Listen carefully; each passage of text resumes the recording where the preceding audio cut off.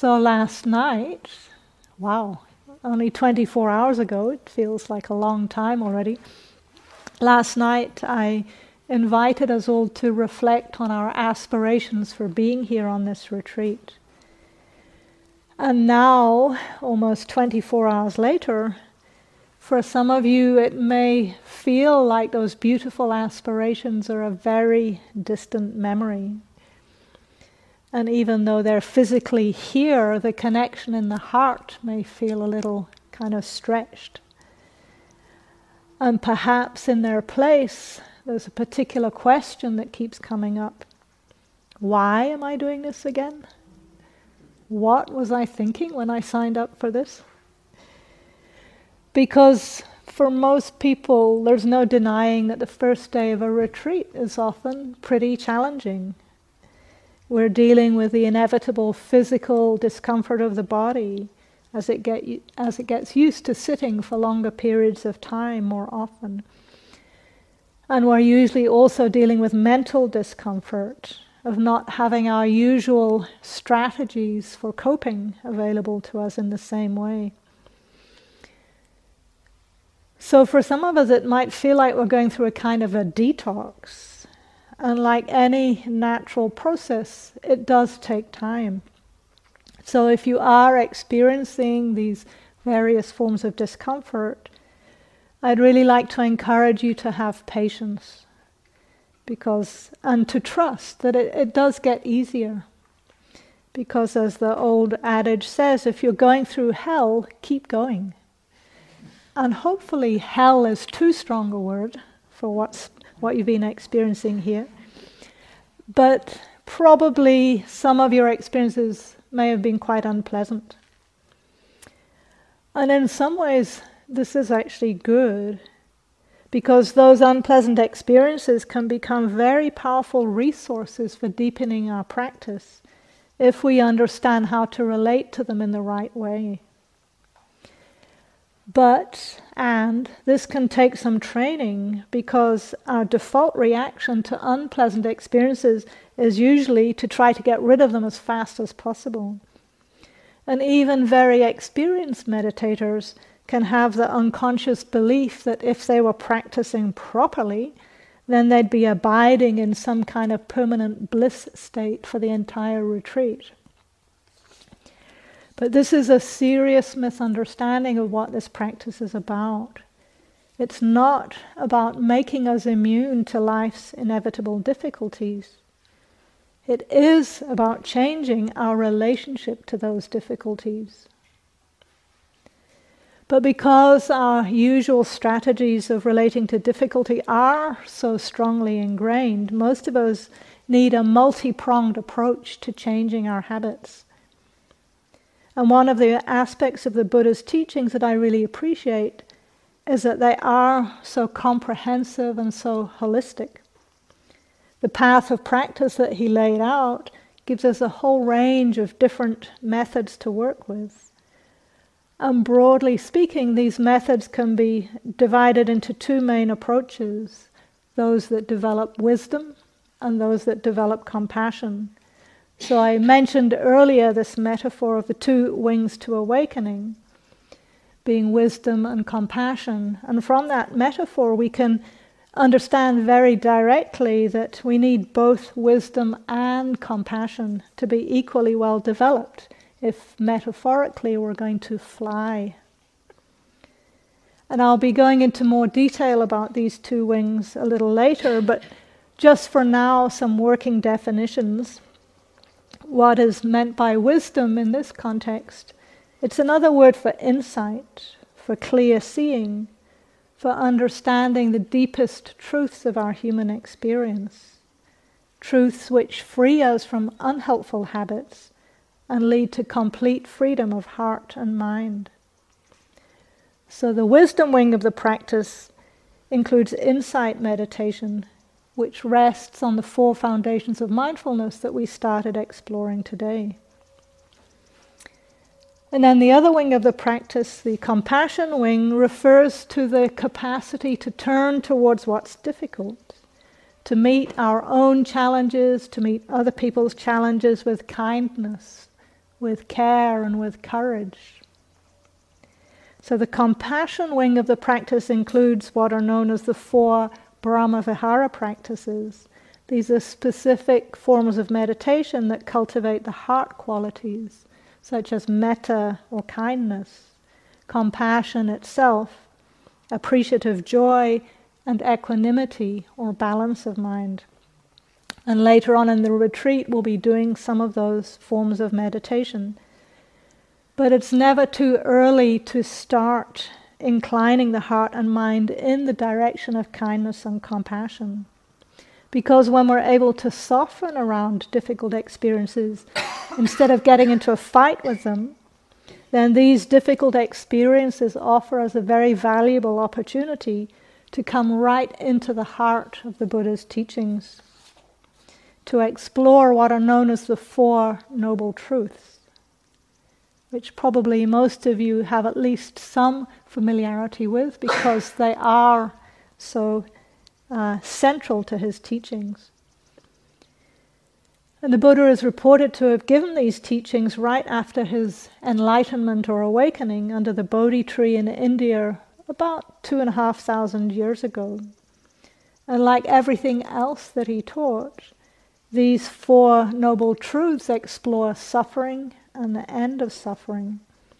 Because by his own admission, that was really all the Buddha was interested in.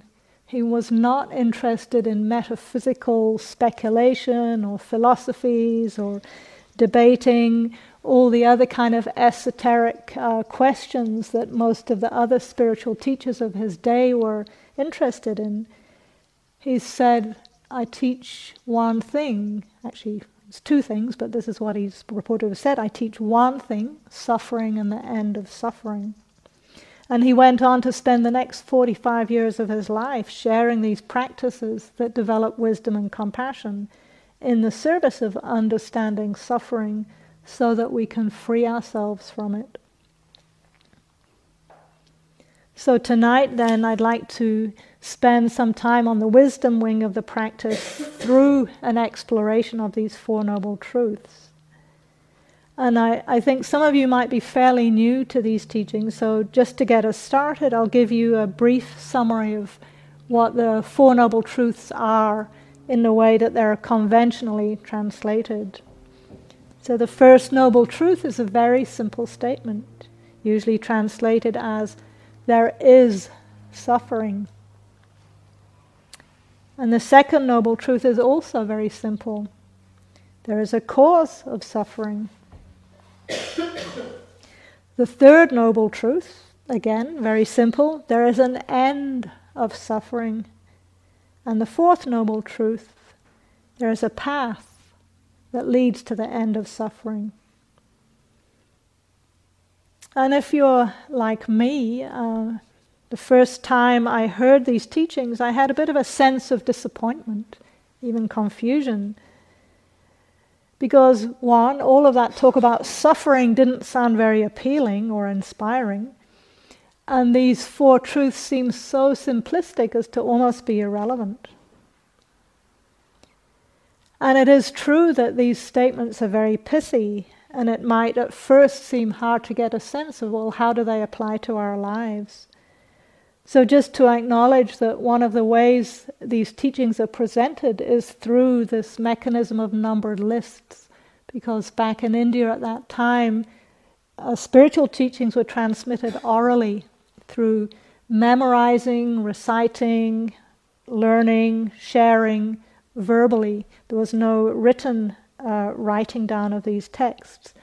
And numbered lists are a simple way of helping things stick in the memory. But to our more contemporary ears, they often don't sound very juicy. The 4 this, or the 5 that, or the 7 the other, and it's like we easily just tune out. But recently I've been thinking of these numbered lists as being a bit like camping food.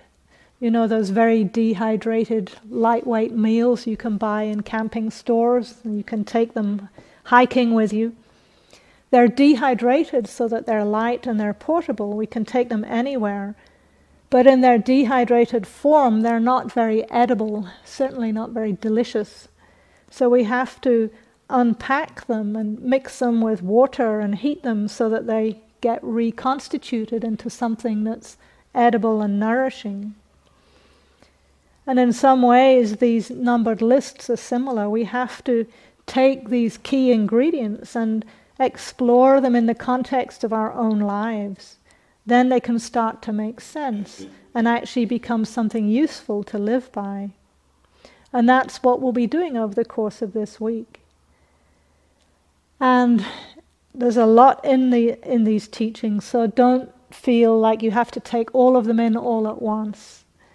Just let them wash over you and trust that whatever is useful and relevant now will naturally show up, and the rest you may come back to perhaps weeks or months or even years later. So again, because some of you are quite new to these teachings, I'll give just a little bit of context about where the Four Noble Truths come from. So according to the legend of the Buddha's life, he was born into a wealthy family in northern India about 2,600 years ago. And as a young prince, his family name, his clan name was Siddhartha Gautama. And for about the first 29 years of his life, he apparently lived in relative luxury. But just before he turned 30, he seems to have had some kind of existential crisis. And it seems that his indulgent lifestyle wasn't really doing it for him anymore. And he left the palace against the wishes of his parents in search of a more meaningful way of life. He went and studied with all the leading spiritual teachers of his day, most of whom seemed to be teaching hardcore ascetic practices, different ways of torturing the body actually to try and subdue it, to transcend it. And Siddhartha Gautama was a very dedicated student, and the texts describe in graphic detail how he really followed these practices to their utmost, so strenuously that he almost died.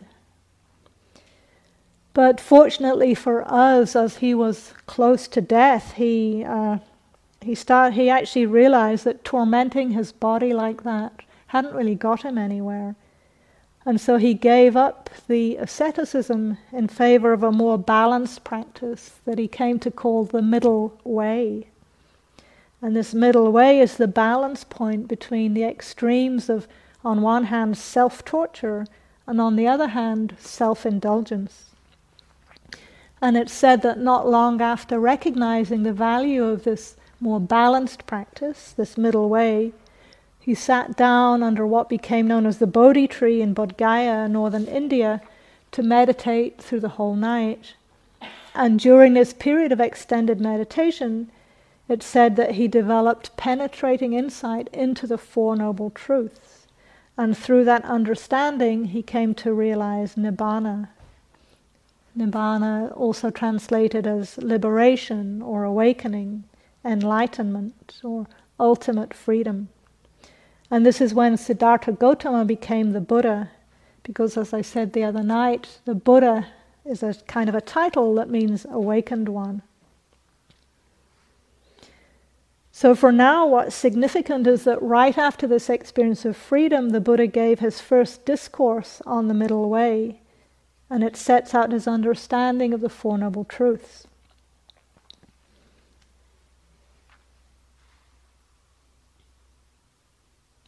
So these Four Noble Truths really lie at the heart of everything he taught, and essentially they're about freedom from suffering. In other words, how to release the habitual patterns that keep us caught in stress and distress and suffering, and in their place, cultivate ways of being in the world that lead to more ease and happiness and freedom.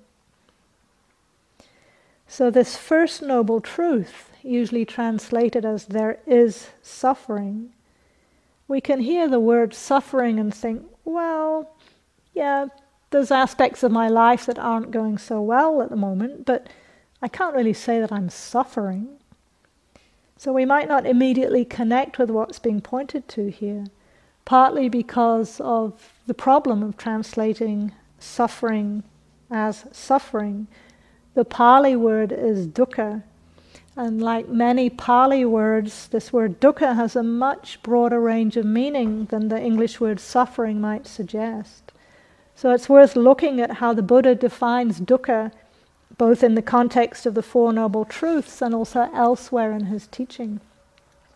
So in the context of the First Noble Truth, this is a translation from Thanissaro Bhikkhu, and he translates the word dukkha as stress. So this is the definition of the First Noble Truth.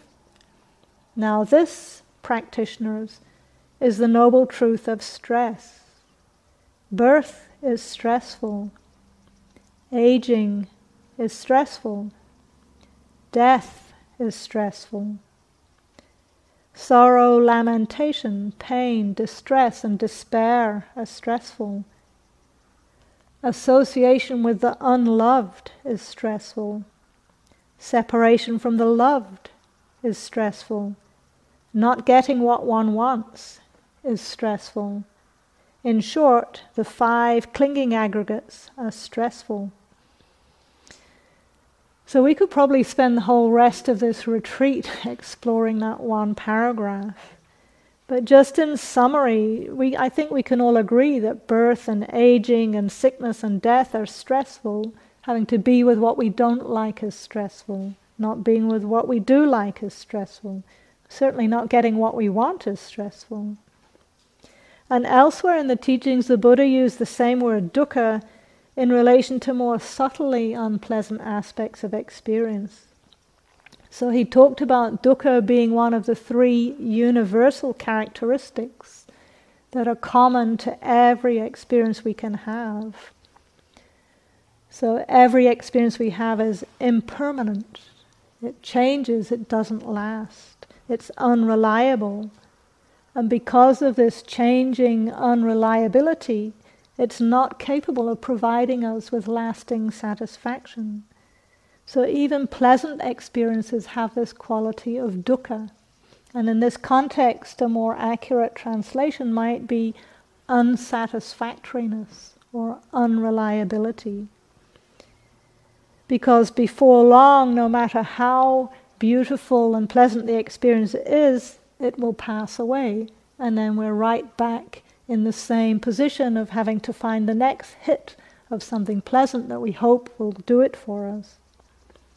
So this Pali word dukkha has a very broad range of types of suffering, from the most extreme anguish at one end through to just that basic sense of discomfort or unease at the other.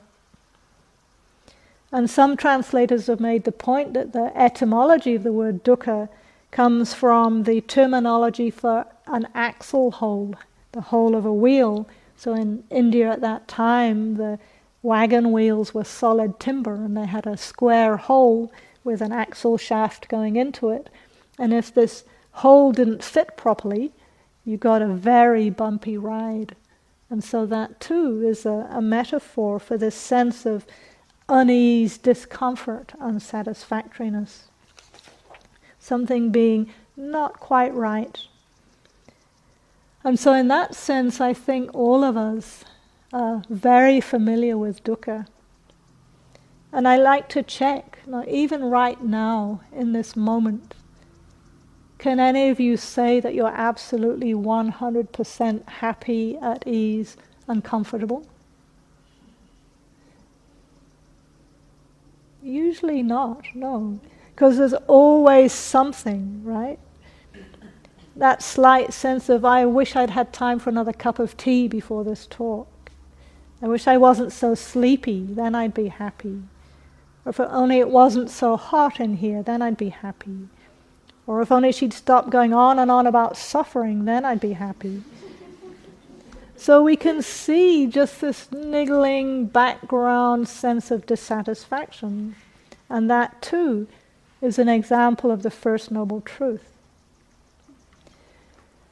And sometimes, as we just did, even being able to recognize it and to think of it, to name it in terms of, oh, this is just suffering. It's the First Noble Truth. There is suffering. Just that can help lighten it or release it if it's of the more minor type.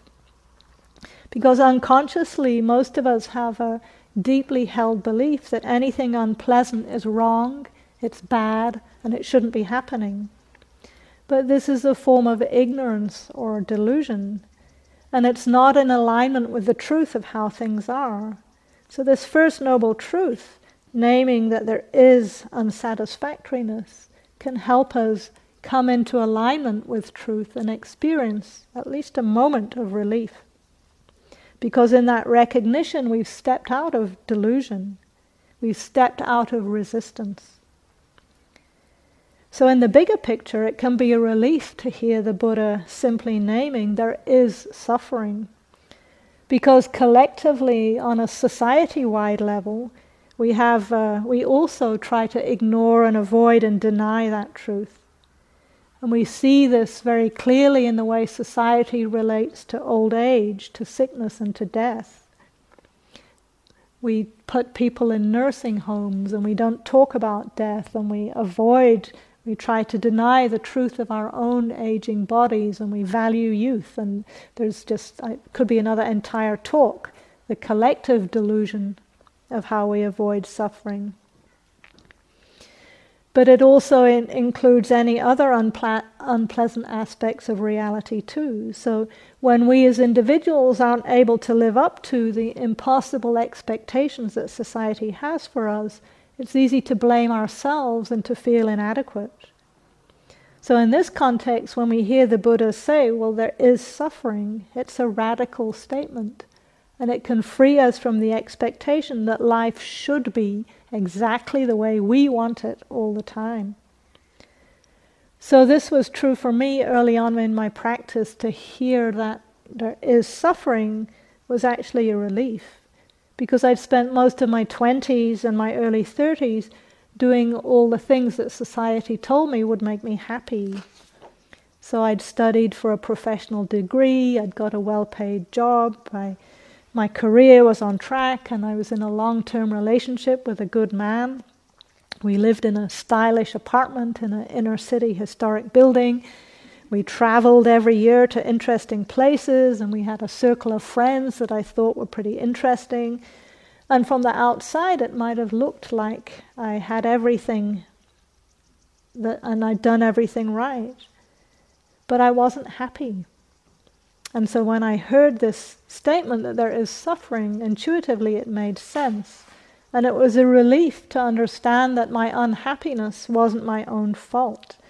It took some of the pressure off from trying to meet those unrealistic expectations. So keeping this first noble truth in mind is very important in terms of our meditation practice too. Because as I mentioned in the question session before lunch, it's very easy to turn this practice into yet another giant self-improvement project, one that's actually rooted in self-aversion. So we can take the same idealism and perfectionism that's so prevalent in mainstream society and apply it to our practice, believing that, well, if only I was practicing right, then I'd never again get angry or feel rejected or experience boredom or so on. And I've had people say to me things like, I've been meditating every day for 2 years and I still get angry with my 11-year-old. What is wrong? What am I doing wrong? As if there's some way that this practice is going to eradicate anything unpleasant from our lives. So just this willingness to acknowledge that there is suffering is quite a radical statement. And one of my teachers, Gil Fronsdal, he talked about a practice he did for a while when he started to recognize his own resistance to suffering. Instead, whenever he noticed any kind of unpleasant experience, he'd just silently say to himself, of course. Wishing I'd had another cup of tea. Of course. Wishing I wasn't so sleepy. Of course. Wishing she'd stopped going on about suffering. Of course. So just hearing the acceptance that's implicit in this statement, of course, it helps to release the resistance. Why should it be otherwise? This is how it is right now. And wanting it to be different just compounds the suffering. So on retreat, we can train in meeting these relatively low-level forms of dukkha with non-reactivity, exactly as we were doing this afternoon, training in this quality of bare awareness, meeting whatever our experience is, just as it is. And we need to start training with more minor forms of dukkha so that we can gradually build up our capacity to be with the more intense forms of dukkha. Because none of us are exempt from misfortune. And eventually, if not already, every one of us is experiencing aging, sickness, dying. So it's a good idea to start training now so that when we do have to face life's inevitable challenges, we're in a much better place to navigate them. Without that training, we're completely at the mercy of all these different forms of dukkha that the Buddha laid out. So I'd like to read you a summary of this First Noble Truth by the American scholar monk Bhikkhu Bodhi, who some of you know. He says, "The Buddha starts with what's close at hand, with the suffering inherent in the physical process of life itself.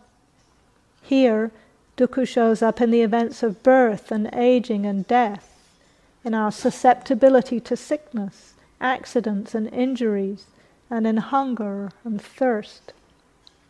It appears again in our inner reactions to disagreeable situations, in the sorrow, anger, frustration and fear aroused by painful separations or by unpleasant encounters and by the failure to get what we want.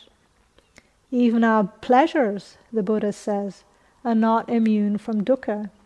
They give us happiness while they last, but they don't last forever. Eventually they must pass away. And when they go, their loss leaves us feeling deprived. Our lives, for the most part, are strung out between the thirst for pleasure and the fear of pain. We pass our days running after one and running away from the other, seldom enjoying the peace of contentment. Real satisfaction seems somehow always out of reach, just beyond the next horizon. Then, in the end, we have to die, to give up the identity we spent our whole life building, to leave behind everything and everyone we love. So it can be quite sobering to hear this truth of dukkha laid out so boldly. But fortunately for us, the Buddha didn't just tell us how it is and then leave it at that. He didn't say, well, life's miserable, suck it up. He actually went on to give 3 more truths. Truths that help us move in the direction of freedom. So in the second noble truth, he went on to identify the cause of dukkha, which is craving, or more literally, thirsting. So here are the words from the sutta, again from the translation by Thanissaro Bhikkhu. And this, practitioners, is the noble truth of the origination of stress, the craving that makes for further becoming, accompanied by passion and delight, relishing now here and now there, craving for sensual pleasure, craving for becoming and craving for non-becoming. And again, this word craving is pretty strong, and we might think, well, yeah, there's things I want, but I wouldn't say that I'm craving. But this word craving also refers to what I was pointing to earlier, just that basic sense of wanting things to be different. So our habitual strategy when we encounter some kind of unpleasant experience is to go after sense pleasures as a way of escaping the unpleasantness. And in our ordinary lives, most of us automatically reach for all kinds of different pleasures when things get tough. So we have an unpleasant experience and we might drink a glass of wine or eat a tub of ice cream or swallow a handful of painkillers or call a friend or take a long nap or go for a run or walk the dog or hug our partner, or go shopping, or binge watch TV, to name just a few. We all have our favorite strategies.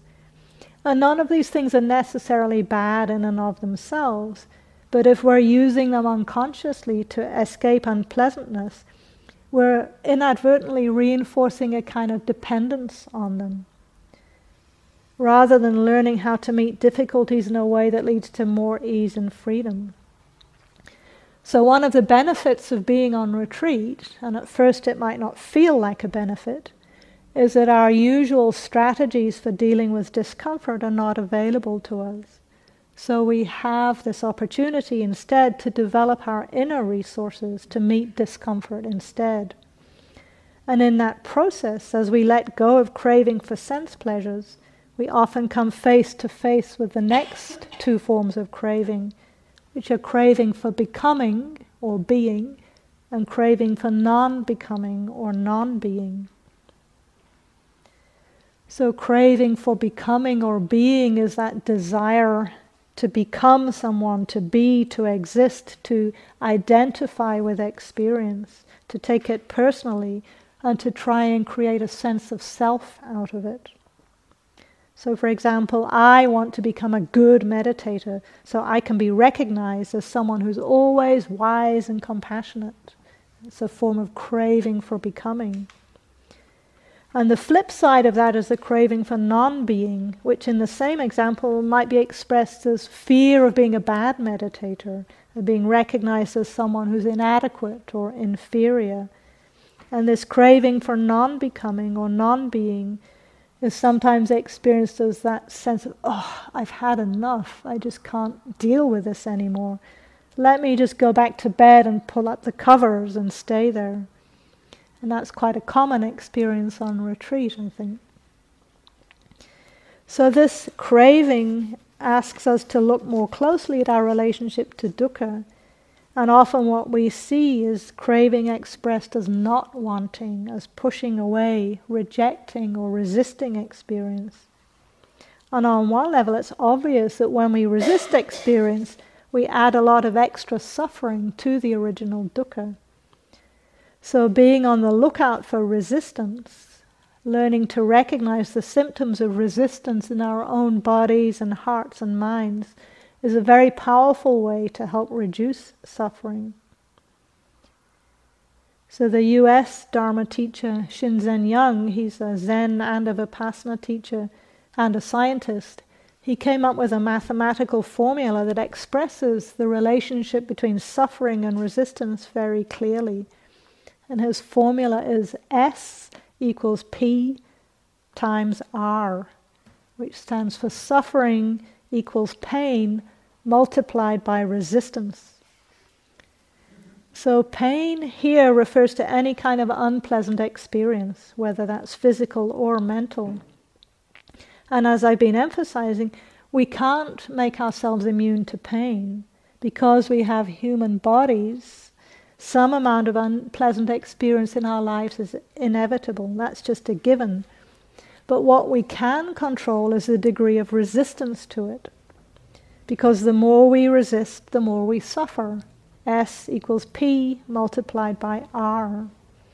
So that's another reason why in the exercises today I put so much emphasis on this quality of bare awareness.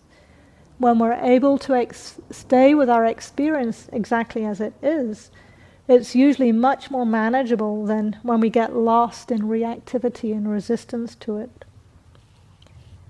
So there's a famous quote by the psychiatrist and Holocaust survivor Viktor Frankl that many of you probably know.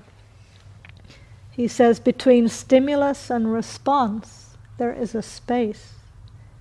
In that space is our power to choose our response. And in our response lies our growth and our freedom. So this cultivation of bare awareness helps to open up the space between the stimulus and the response. And because it gives us a choice over how we respond, it has a direct connection to freedom. So every moment that we can open up that space is a moment of freedom. And yet most of us have this very deeply conditioned unconscious belief that good meditation equals pleasant experience and bad meditation equals unpleasant experience. But from the perspective of insight practice, what the actual experience is quite irrelevant. What's more important is whether or not we're meeting it with mindfulness. And this is good news, because it doesn't matter what our experience is. If we're able to maintain mindfulness in relation to it, then every experience is an opportunity to develop wisdom and compassion.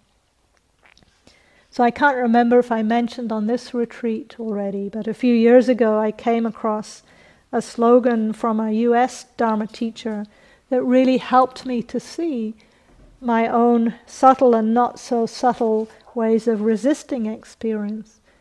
And the slogan is, if it's in the way, it is the way. If it's in the way, it is the way. And so on hearing that statement, you might think back over your own experiences over the course of this day and notice, were there any that you really felt should not be happening? If only this wasn't happening, then I'd be able to practice.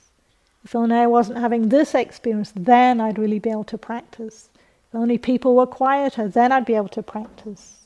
If only I wasn't so bored, then I'd be able to practice, and so on. So if it's in the way, it is the way. Can I make that obstacle actually a vehicle of freedom? So back pain, of course, it's like this right now. Couldn't be otherwise. It's just aching and burning and tightness. It's okay. And to the extent that we are able to do this, we start to move into the terrain of the third noble truth, which is that by letting go of craving and resisting, dukkha can come to an end. And it's important to keep this in mind, that the point of turning towards dukkha is so that we can free ourselves from it.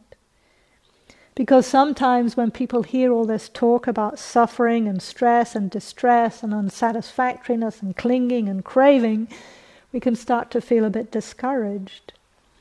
And Buddhism in some circles is perceived as having a pessimistic view of the world.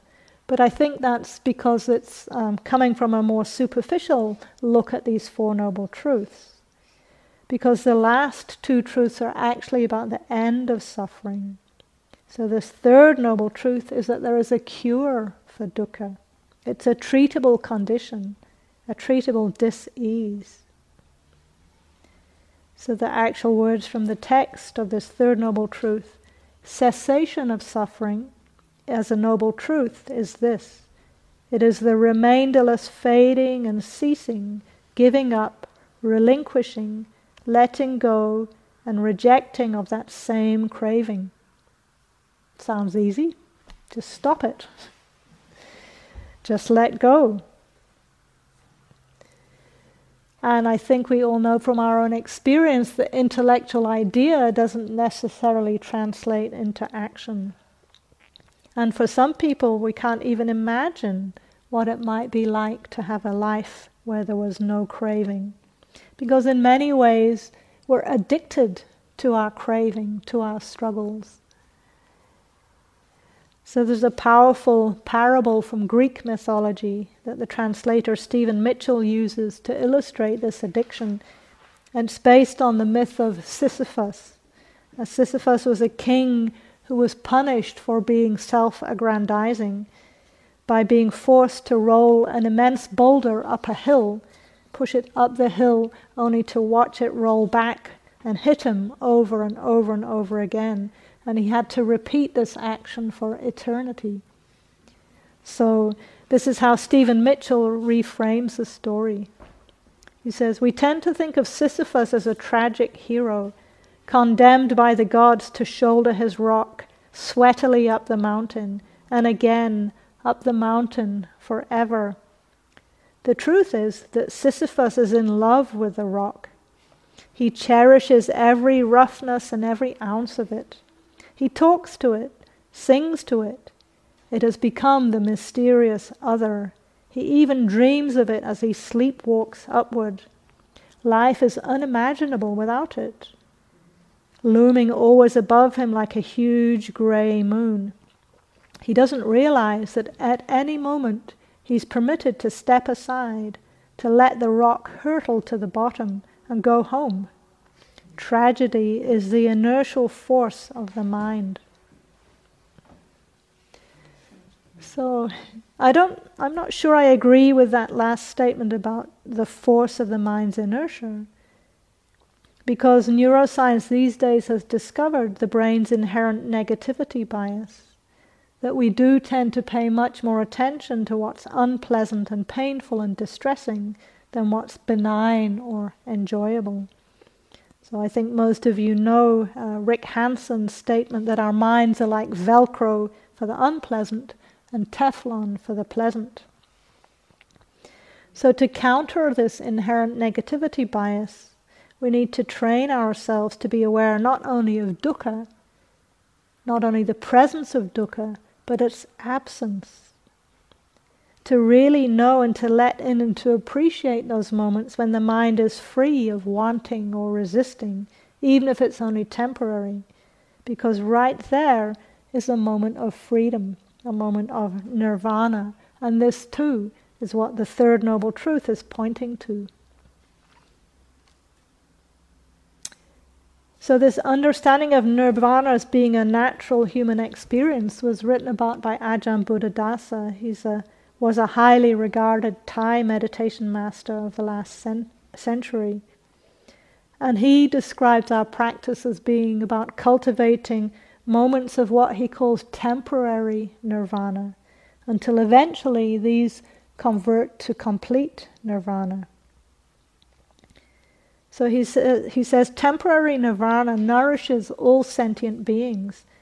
If defilements or afflictive energies were with us day and night without ceasing, who could ever stand them? Living things would either die or become insane first and then die. One survives because there are periods when the fires of the defilements do not burn. Periodical nirvana keeps all of us alive and well. It's a nourishing condition, normal to life. Why don't we know or feel thankful for this kind of nirvana? Fortunately, it's our instinct to acquire it. Whatever has any heart and mind will look for periods when the defilements, the strong desires, are absent. Our instincts inherently have such a quality. We have the instinct to go in search of spans of time when the mind is free from defilements or desires.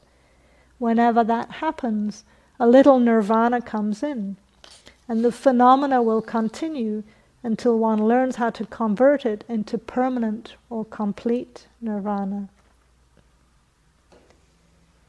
So I find that very encouraging, because often when we hear terms like awakening or liberation or nirvana, it can seem like something very far off, remote, removed from this life here and now. But if we understand nibbana as being any moment when the mind is temporarily free of greed, of hatred, of delusion, right there is a moment, perhaps just a nanosecond, of freedom. And as we keep inclining the heart and mind in that direction, those moments become more and more the default setting of the mind. And eventually we can experience more permanent nibbana. So any moment when we remember to let go of craving is a moment of freedom.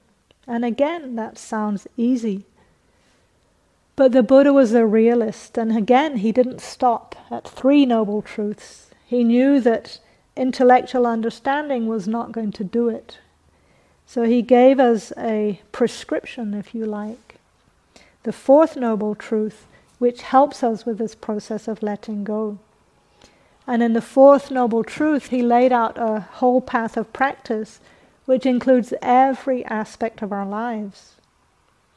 So this is Nyanamoli's translation of the 4th noble truth. The way leading to cessation of suffering as a noble truth is this: It is simply the Noble Eightfold Path. That is to say, right view, right intention, right speech, right action, right livelihood, right effort, right mindfulness, and right concentration or samadhi.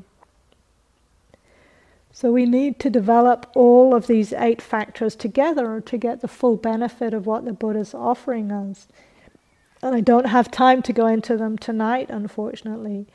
But just to name that this word right, as in right view, right intention and so on, it can be misunderstood in terms of our usual binary associations with right and wrong and good and bad and success and failure. So for this reason, some translators prefer the translation of wise or appropriate. So wise view, wise intention, wise speech, and so on. But either way, what this is pointing to is a whole path of practice. And each of these factors really strengthens and reinforces the others. So that rather than being a straight line with a series of steps, it's more like a series of links or loops. And the first factor, right or wise view, is defined as an understanding of the Four Noble Truths. And the Four Noble Truths contain within them the Noble Eightfold Path. So there's this kind of circularity in there. So rather than framing the path as a straight line, we can think of it more as a kind of a spiral, an upward spiral where we circle around each of these truths, starting with right view or wise view, which is understanding the first noble truth. Because unless we have at least some understanding of how to apply wisdom to our suffering, we'll just keep getting clobbered by it. So these Four Noble Truths then are a training in wisdom. And because this wisdom takes time to develop, it's probable that there will be times when we do get clobbered by our suffering. And at these times we might need to consciously turn to the second wing of awakening, which is the wing of compassion. As I mentioned earlier, this compassion is the willingness to turn towards what's difficult, to meet our suffering with kindness and care and courage rather than resistance. And this too is a training. Compassion can be developed gradually. So again, we start with minor difficulties, perhaps some of the basic discomforts that you may have experienced on the first day of a retreat, today, for example. So we notice the discomfort and we try to soften around it, simply acknowledging, yeah, it's unpleasant and it's okay. It's just the first noble truth. At other times we might need more specific encouragement.